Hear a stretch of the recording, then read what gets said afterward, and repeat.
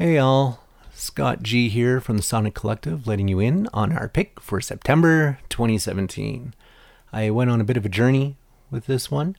I had originally started with Rage Against the Machine, dialed it back a little bit and was considering Van Morrison, and finally thought I had landed on Blondie, but all of a sudden, have you ever seen The Rain by Creedence Clearwater Revival? Came on the radio, and it was just a lightning bolt out of the blue, reminder of the music that was being played in the house when I was a kid, and I just couldn't let it go.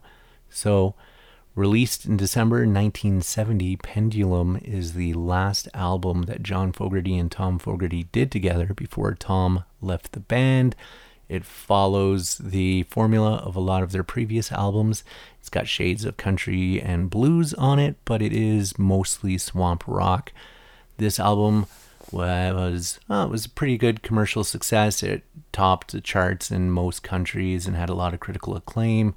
It's important that this album has no covers, which is a rule that we have here, and I think it's pretty significant because of the number of additional types of instruments they decided to include, and then of course, as mentioned before, the last one before Tom took off to go do his solo career, and the band pretty much disintegrated about a year or two after this. Apparently John was completely impossible to work with.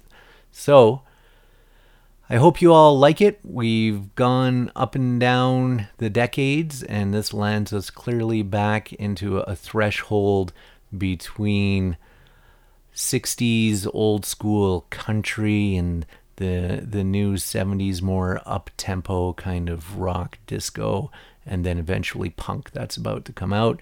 I hope you like it. Once again, Creedence Clearwater Revival, Pendulum 1970.